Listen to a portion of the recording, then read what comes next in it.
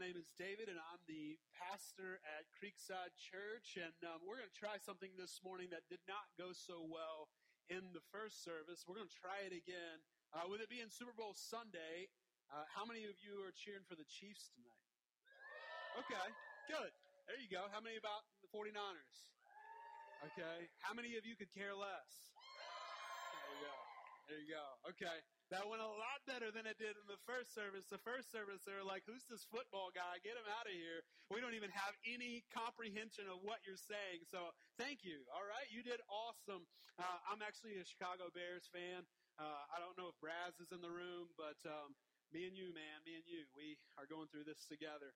And I like was said earlier, I was a pastor here about 3 years ago, 2 or 3 years ago, and my wife and I, we just didn't like it anymore and said, we've got to get out. That's a joke too. Just keep up with me, all right? They're just going to keep coming. And so, the pastors here, Charlie and Joel, they asked us if we would be sent out and to plant a church in Goose Creek, and so we just celebrated 2 years as a church, and yeah, we appreciate that. We just celebrated 2 years. Now, listen, I don't know if you drive by Goose Creek or if you live by Goose Creek or just happen to be in. It's like the Wild West, okay? So we have our work cut out for us, but by the grace of God, we just celebrated 2 years. And Pastor Joel is there this morning and preaching for me. And so what we like to do is just kind of represent the kingdom. And man, I just want to say, listen, you guys have changed since I have been gone. You guys have changed. Man, y'all got a building now. I wasn't here when we had the building. I used to help out with Charlotte. We had everything on a U-Haul, and we unloaded and tear down over there at the elementary school.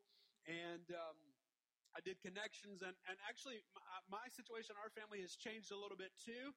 My wife, Ashley, and I, we just celebrated the birth of our son a few months ago. So we have a 6-month-old. His name is Maverick.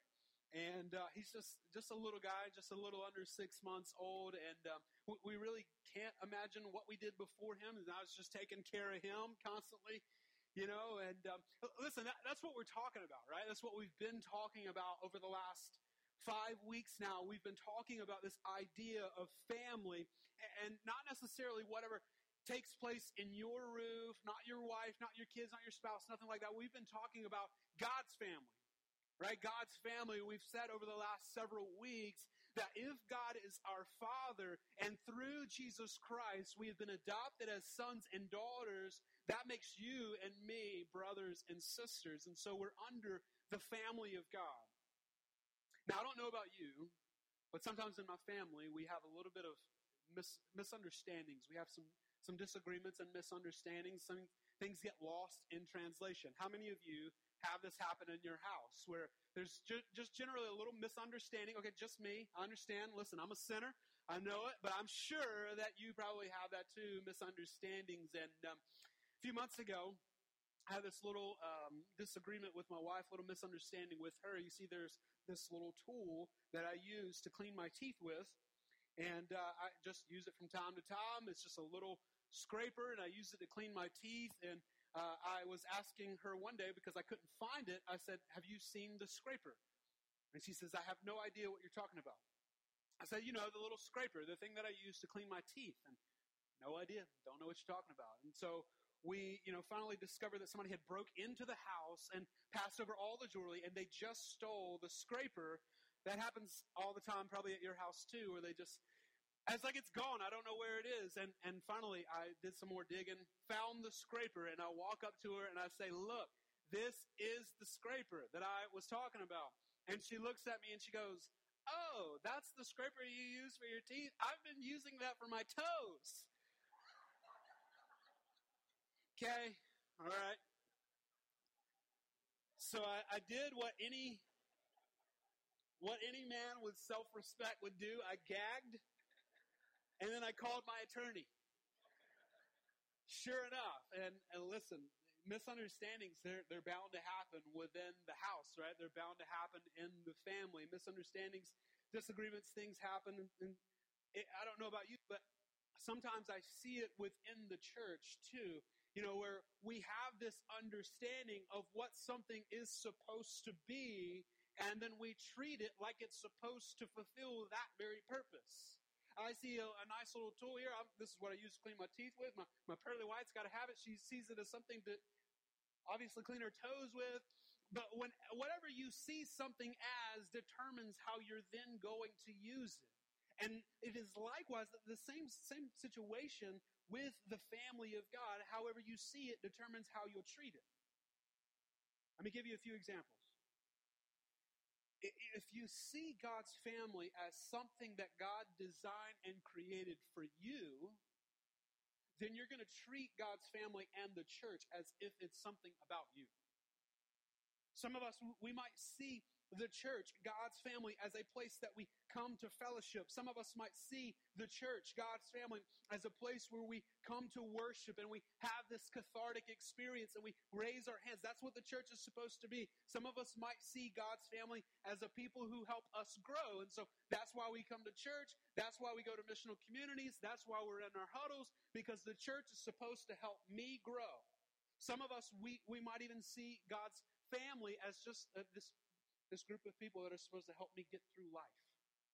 These are my tribe. I got to have them. They're my encouragement. They help me get through life. And if that is how you see the church, if that is how you see God's family, then that's probably how you're treating God's family. And I just want to say this, that none of those things are bad. They're just incomplete. You tracking with me? They're just incomplete. God did not design the church. God did not design God's family primarily so that we could find the satisfaction and fulfillment. That is a byproduct of that, but it's not primarily why God brought us together as brothers and sisters. And so the question is, why did God create the church? Why did God design this beautiful thing? Why did God bring us together as brothers and sisters? He didn't have to. Like, we could have all gone our separate ways, but somehow He decided to bring us together as a family so that we could do something. What is it? What is that something? I just want to read a couple verses to you to kind of help us have a better understanding about why God brought us together, why God saved us. Habakkuk 2:14 says this. He says, "For the earth will be filled with the knowledge of the glory of the Lord as the waters cover the sea." Psalm 19:1 says, to the choir master, a psalm of David, he says, "The heavens declare the glory of God, and the sky above, they proclaim His handiwork." Revelation 21:23 says, "And the city had no need of sun or moon to shine on it, for the glory of the Lord of God gives it light, and its lamp is the Lamb." You see, you and I were brought together as brothers and sisters, and it ain't about us, but it is to display the glory of God to an unbelieving world. That's why God created the church, so that you, me, we could come together and show an unbelieving world out there that, listen, there is a Father who we know and who we love, and we want to display His glory around the world. That's why the family exists. And the bottom line this morning, if you don't take anything else, I want you to take this, that God's family exists to display His glory to an unbelieving world. That's the bottom line this morning. You see, everything that God does and everything that God creates, He does it for His glory, so that He can look good. That's why He brought us together primarily, to display His glory. Why would it be any different for the church? His greatest creation. Why would it be any different for us? It's not. So we love to make God about us. We like to write God into our story. And sometimes we view the church as this tool or this mechanism, this group of people that we can get together with to advance us in our story as we make God a part of our story. And that's not why God created the church. Sometimes we love to make life about us. I even think about that Psalm 23. Oh man, we love that verse. God's all into me. Psalm 23, you could probably quote it. Some of you might have read it to your children last night. Oh man, He leads me beside still waters. He quiets my soul. He does all this for me. Man, God's really into me. God's really into me. God loves me. Why does he do this? He does it for his name's sake. Ephesians 3, 8 through 10 says this. He says, to me, this is Paul speaking, he says, though I am the very least of all the saints, he says, this grace was given to preach to the Gentiles the unsearchable riches of Christ, and to bring to light for everyone what is the plan of the mystery hidden for ages in God, who created all things, so that through the church, the family, so that through the church, the manifold wisdom of God might now be made known to the rulers and authorities in the heavenly places. You see, God brought us together as brothers and sisters so that we could show the rest of the world how good our daddy is. How good our daddy is. I remember this one time, my dad had just got a new job at UPS, and he's been there a long time. He works management. They had this one big night where you bring your family together, and we still have the picture up on Mom's refrigerator, and we're all like smiling, and we've got pristine hair, like our clothes is ironed and everything. Why? Because Dad just took a new job, and we're going to make Daddy look good, right? We're going to make Daddy look good. Everybody be on your P's and Q's. Listen, if I have to talk to you, it's going to be bad when we get home. Listen, I'm not translating that to my dad, okay? Our Heavenly Father is a lot different, but hopefully you understand that we exist to make our Father, our Daddy, look good around the world. He's bringing glory to himself. You see, this story that we're a part of, this brotherhood and sisterhood, it's been going on a long time before we got here, and it will be going on long after we leave. And so that we should feel the weight of that. We should feel the importance of that. But the question is, how does the church, how does God's family display the glory of God? How do we do it? How does the church display the glory of God? How does the church make Daddy look good? And I'm sure that even as we say this, there's some of you right now that are going to say, I can't be used for the glory of God. You don't know my story. You don't know where I've been. You don't know what I've done. You don't know what's been done to me. I can't be used for the glory of God. I'm outside of that.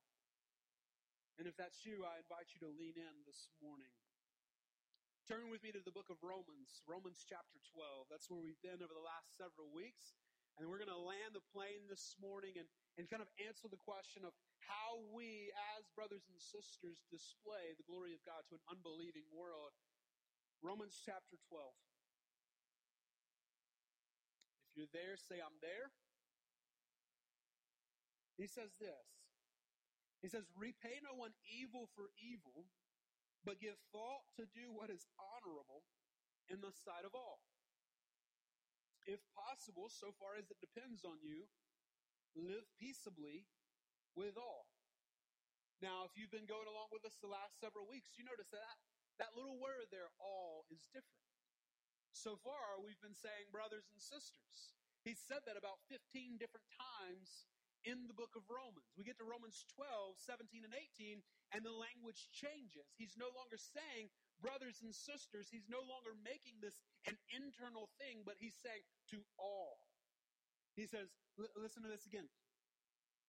He says, but give thought to do what is honorable in the sight of all.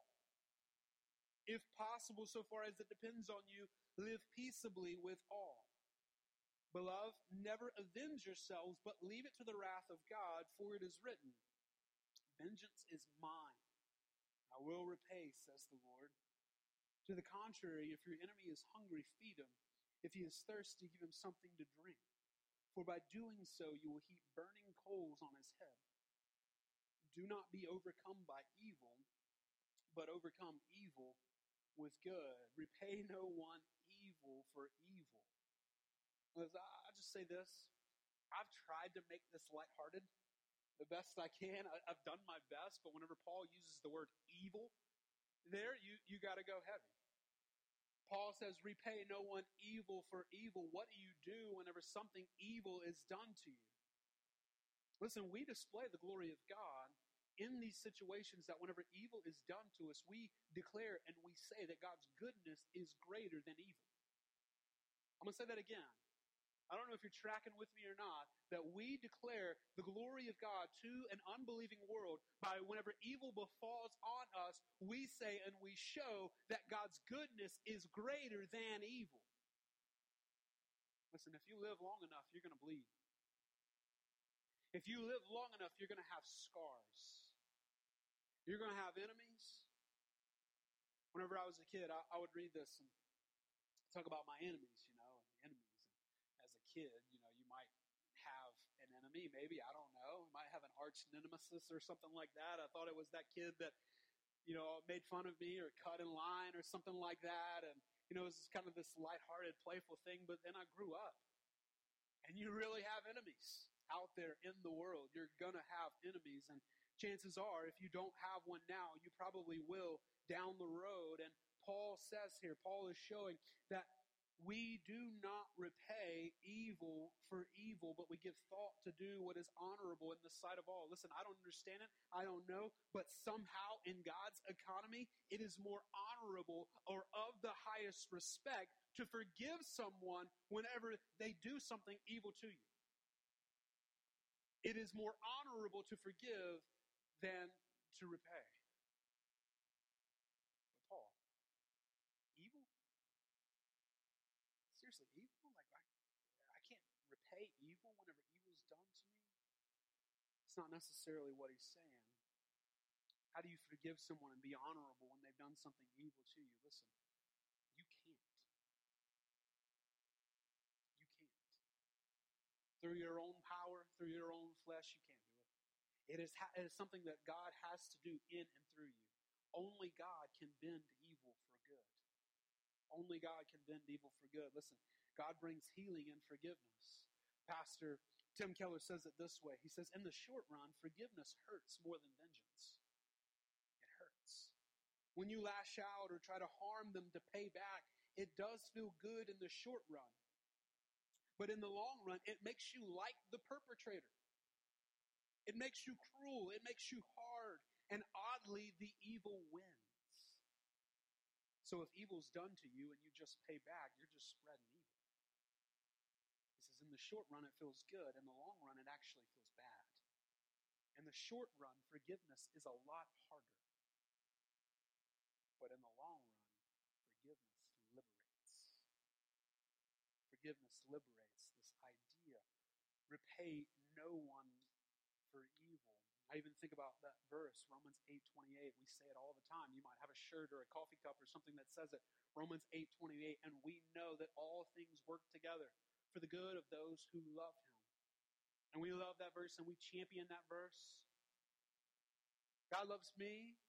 That's all about me. Everything's going to work out fine for me. And we leave off that last little piece. And we know that all things work together for the good of those who love him and are called according to his purposes. It ain't mine. It ain't yours. It ain't my intent that I use any evil in my life or any evil in my situation, in my story, to bring glory to God. But he allows us and he does this thing where God's glory shines the brightest, where his grace is working the deepest. You got pains, you got scars this morning.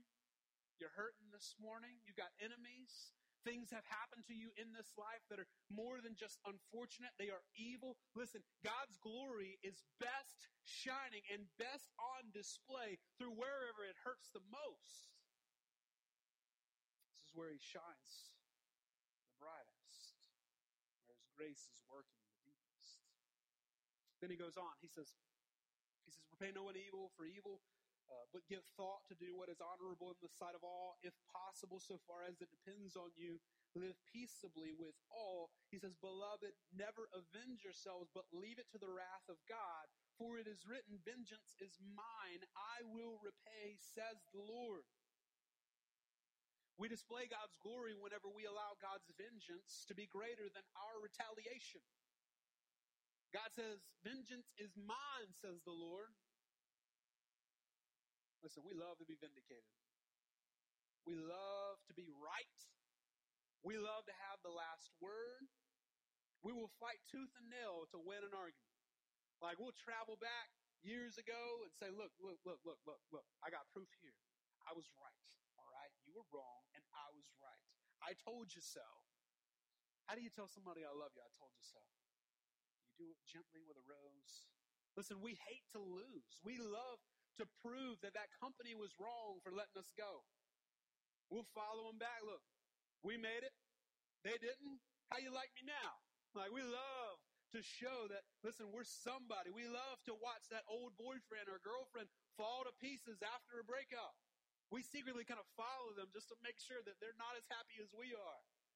You know, you might kind of see them out of the corner of your eye and them doing their own thing, and hopefully we're kind of cheering for them not to make it, right?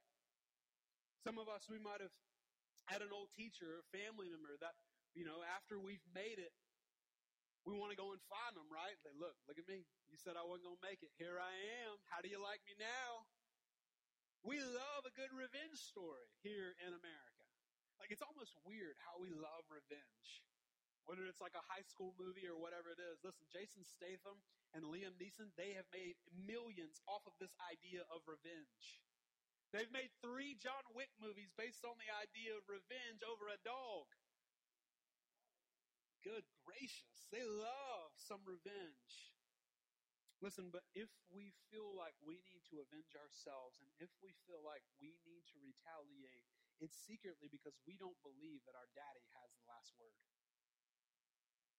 So retaliation, fighting back, payback, that last word, having to get in the last word edge, listen, that has very little to do with your self-discipline and has a whole lot to do with your lack of faith in daddy. Has a whole lot of lack of faith and trust that God, whenever he says that vengeance is mine, really?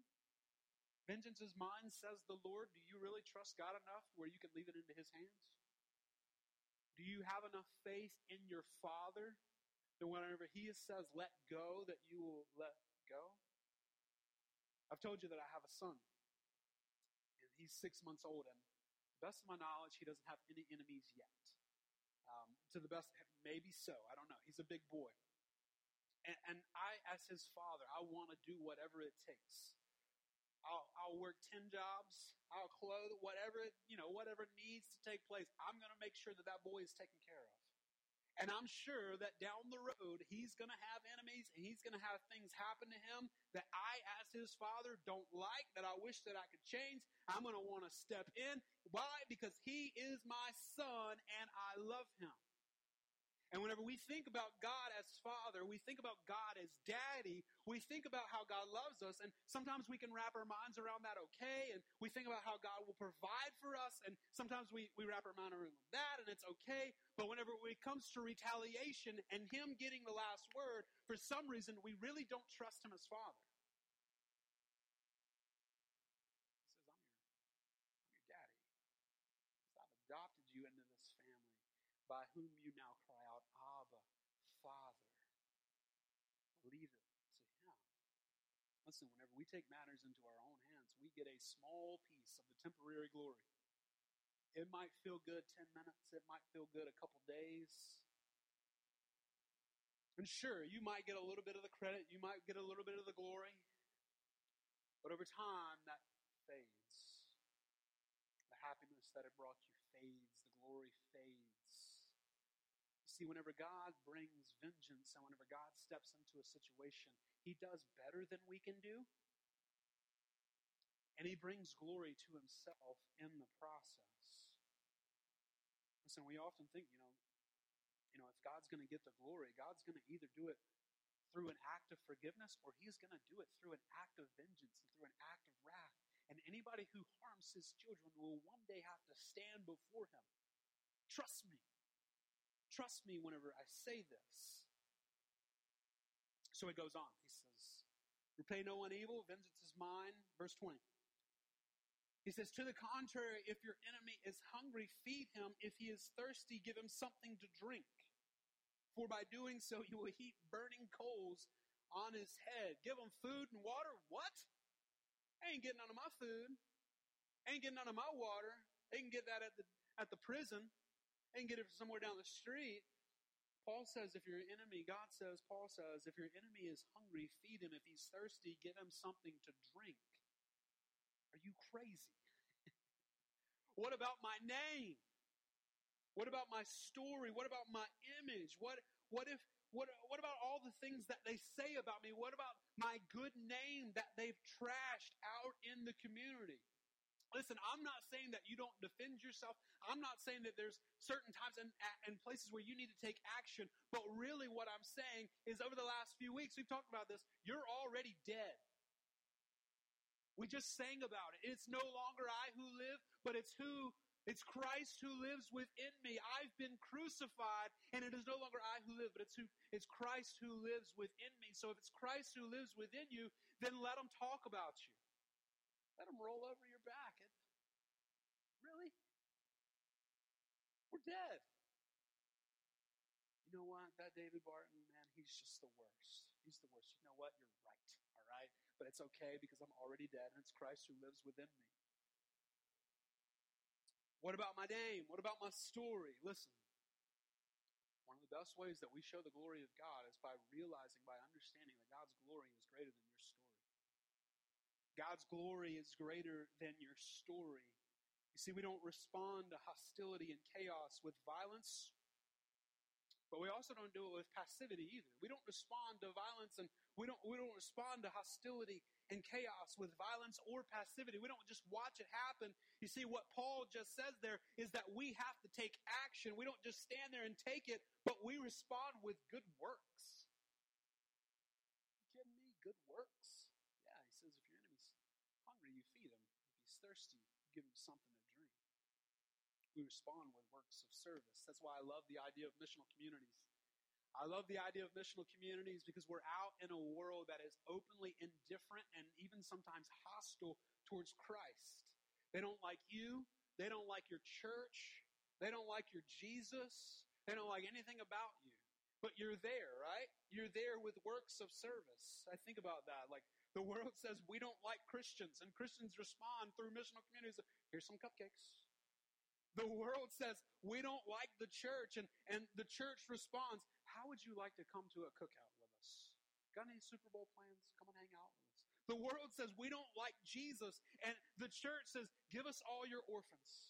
Just bring them. Give them. The church responds, the family responds, and we declare and we show the glory of God in our midst. By whenever evil comes, whenever indifference comes, whenever hostility comes, we serve and we love and we forgive rather than fighting back. Rather than fighting back. Now, that last word there, because I can see some of us doing this, okay? It says, for by doing so, you will heap burning coals on his head. Listen, that doesn't mean that as the church that we respond with these snarky words of sarcasm. That doesn't mean that we respond with this tongue-in-cheek kind of attitude. Well, you said this about me, and in my heart, I'm not really right with the Lord about it, and I'm really angry, so you know what? I'm just going to serve you instead. That's not what Paul is talking about whenever he says that. And so I don't want you to misunderstand it. I don't want you to go out and serve the world whenever things happen to you with this kind of smug arrogance, like I'm doing the right thing. But whenever Paul says that somebody does evil to you and somebody does something where there's injustice, and first of all, they've messed up, there's an offense between them and God just by them doing that alone, by offending you. And he says, if you go back and you respond and you serve and you love and they still don't respond to this, well, it's kind of like 2 strikes against you and 2 strikes against our Father. They will heap burning coals on their head. That means they've kind of earned this place. They are without excuse because they saw forgiveness openly and they still denied the goodness of God. So he says that. He says, if they're thirsty, give them something to drink. Hungry, give them something to eat. By doing so, his glory is on display. Then he goes on, verse 21. He says, do not be overcome with evil, but overcome evil with good. Do not be overcome with evil, but be overcome evil with good. Now, I've been thinking about that over the last several days, and I really, that is such a hard concept for us to grasp. Such a hard concept for us to grasp. And to help us here, I wanted to show you a clip up on the screen. That was story there, and obviously that clip should probably hit close to home for many of us. Something that transpired just about 30 minutes away from where you sit right now. And if you haven't seen that documentary, Emmanuel, came out last summer, I strongly encourage you to see that. It perfectly depicts this idea of how we as the church overcome evil with good. Now, one of the pastors involved in this entire scenario, his name is Pastor Thompson. And one of his wife was a part of the Nine, and she was killed by Dylan Roof. And it came time for Pastor Thompson and for all the other families to gather ever at the trial. And he said, I don't want to go. I'm not going to the trial. I won't be there. And everybody kept urging him, you need to go, you need to go, you need to be there, you need to go, you need to be there. And he kept saying, no, I'm not going to go. Everybody kept urging him. His daughters would urge him, you got to go, got to go.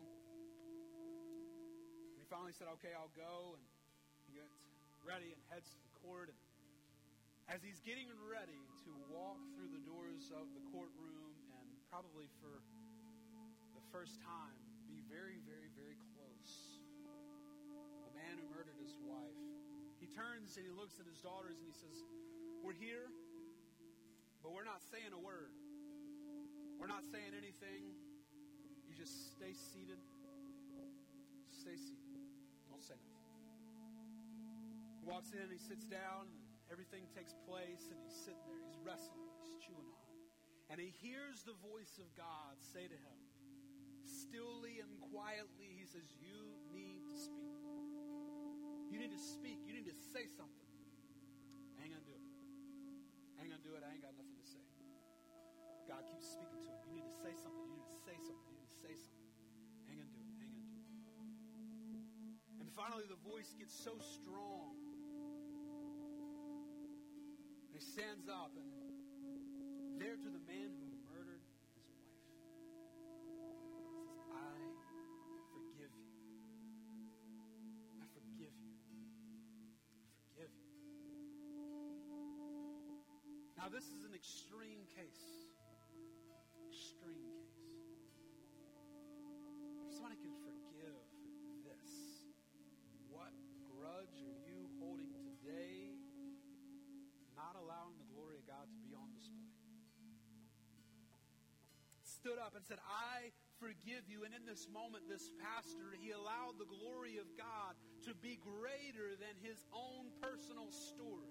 What about my story? What about my image? What about my family? It's wrecked.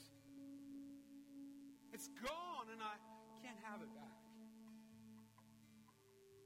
The glory of God is greater than your story. And in the documentary up above, you just saw one of my good friends, Pastor Pinckney, Philip Pinckney at Radiant Church. You heard those words. He says there's going to be a response, right? You expect a response. He says that in all the cases around the country, whether it's police brutality and African Americans shot by policemen, whatever it is, there's riots, there's chaos in the streets. He says, surely there's going to be a response here in Charleston over not just one, but over 9, right? 9 of our African American brothers and sisters shot to death. There's going to be a response. Now in the video, he finishes with this. He says, if you want to know that God is real, come take a look at the unburnt streets of Charleston. There's no riots. There's no chaos. Why? Because the church stood up and said, this is not about us. We choose to forgive. And listen, all around the world, not just here in Charleston, not just here in America, but around the world, people saw firsthand about the glory and the goodness of God and the power of forgiveness. The power of forgiveness. See, we were created as God's family to display the glory of God to an unbelieving world.